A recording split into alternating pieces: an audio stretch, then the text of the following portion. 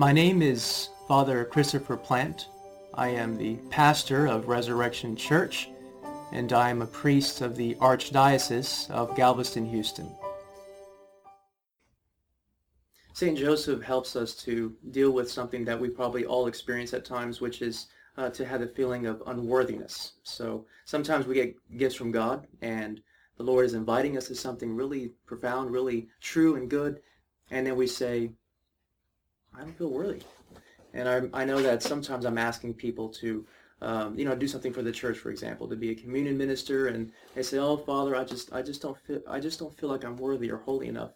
And then, okay, that's one thing, and then it gets really, really profound or really problematic when people want to come back to church, for example, and they say, Father, I want to come back to church, but I've committed so many sins. Or they're afraid to come to confession because they've committed so many sins. And so there's this resistance. There's this resistance to receive good things from the Lord because of a sense of unworthiness. Well, good old St. Joseph helps us deal with that. In the first chapter of Matthew, we hear about the story of the Annunciation of the angel Gabriel to St. Joseph. And we hear the angel Gabriel speak to him. Before we get into that, though, I think it's helpful for us to understand the story. To really understand it, we have to look at some of what scholars have said, as well as the Church Fathers, what they have said about the story of the Annunciation of the angel Gabriel to St. Joseph, as well as his character. And St. Joseph is a very fascinating character, and he's also very blessed, and he's a very holy man. That's how we understand him.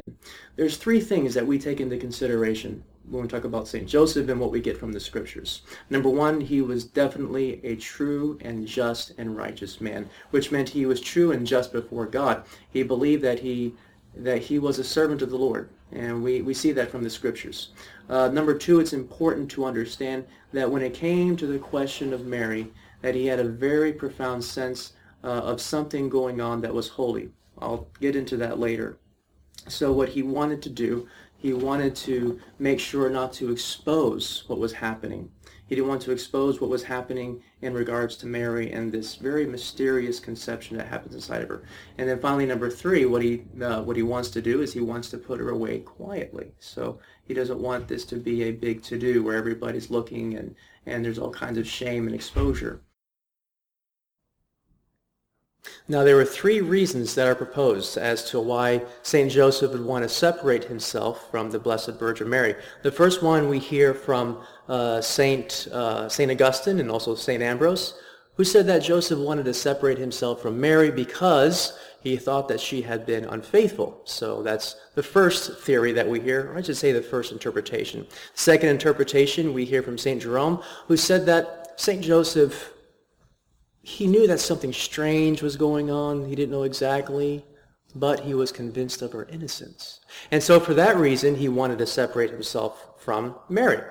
The third interpretation that we have heard before, we hear from St. Thomas Aquinas, as well as from St. Bernard and from other saints, and also from contemporary scholars such as Ignace de la Porterie.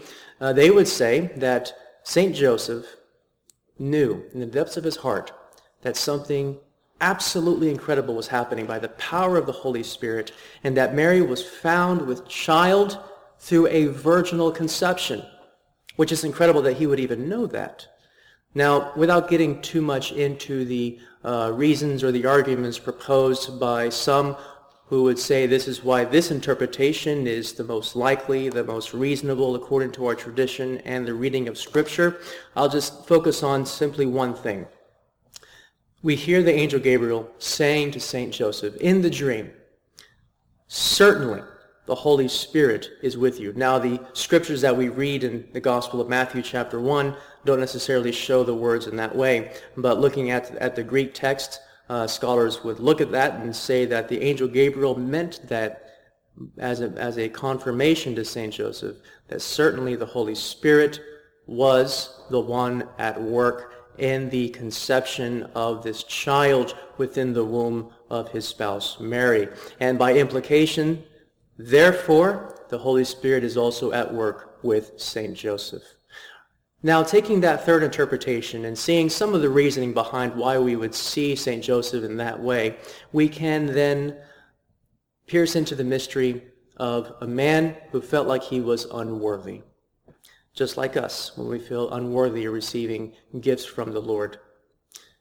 We can learn more about St. Joseph by comparing him, for example, to Ahaz. Ahaz was approached by our Lord, and he was also told that he was to receive a profound gift. So both St. Joseph and King Ahaz were the same in that way. Having said that, when the Lord tells Ahaz, ask for a sign, he says, ask for a sign. Whatever you want it to be, it can be as big as the sky. How does Ahaz respond? Ah, Lord, who am I to ask you for a sign? I will not. And how does God respond? Ahaz, you make me very weary. Why do you annoy me so? We can say that he was annoyed by it. It just reminds me of my grandparents. They would take me out to eat when I was a kid and all throughout my youth, and they always picked up the check. And they were very generous in that way. Eventually I became a priest and started making the big bucks. Actually, not really, but had some money, and I was able to eventually pick up the check myself. And so when we went out to eat one morning, we were having some breakfast. At the end of the meal, I picked up the check. I said, Grandpa, I'll take it.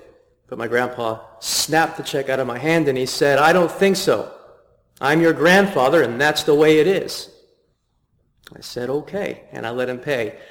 Why would he respond that way? Well, because he loves me, and he wants to be generous. And so for that reason, he felt great emotion when he said, I want to be generous, I want to pick up this tab. The same thing happens with the Lord, with King Ahaz. The Lord says, ask for a sign. He says, no, who am I? I don't want to. And he says, you make me very weary. And he gives him the sign anyway. And he says, this is the sign that I will provide to you. A child will be born, and his name will be Emmanuel. And we know what Emmanuel means. It means God with us. We know that Emmanuel is the Son of God incarnate, God with us in Jesus Christ. Ahaz rejected the sign. God gave it anyway. Now St. Joseph also, from the Lord, through the angel Gabriel, hears these words. Indeed, by the power of the Holy Spirit, Mary is found with child, and the angel Gabriel says, do not be afraid to take Mary into your own home.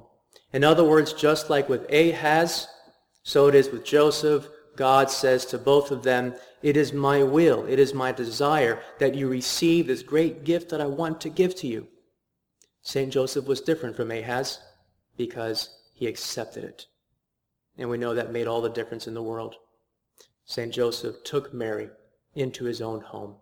He allowed God to pick up the check, so to speak. We can learn from St. Joseph by following that example, not to have the attitude of King Ahaz, but to set aside our sense of unworthiness and accept God's great love for us and his great plans for us. Indeed, he wants to pick up the check. So let's let him. And let's not be afraid to take Mary and Jesus into our own homes.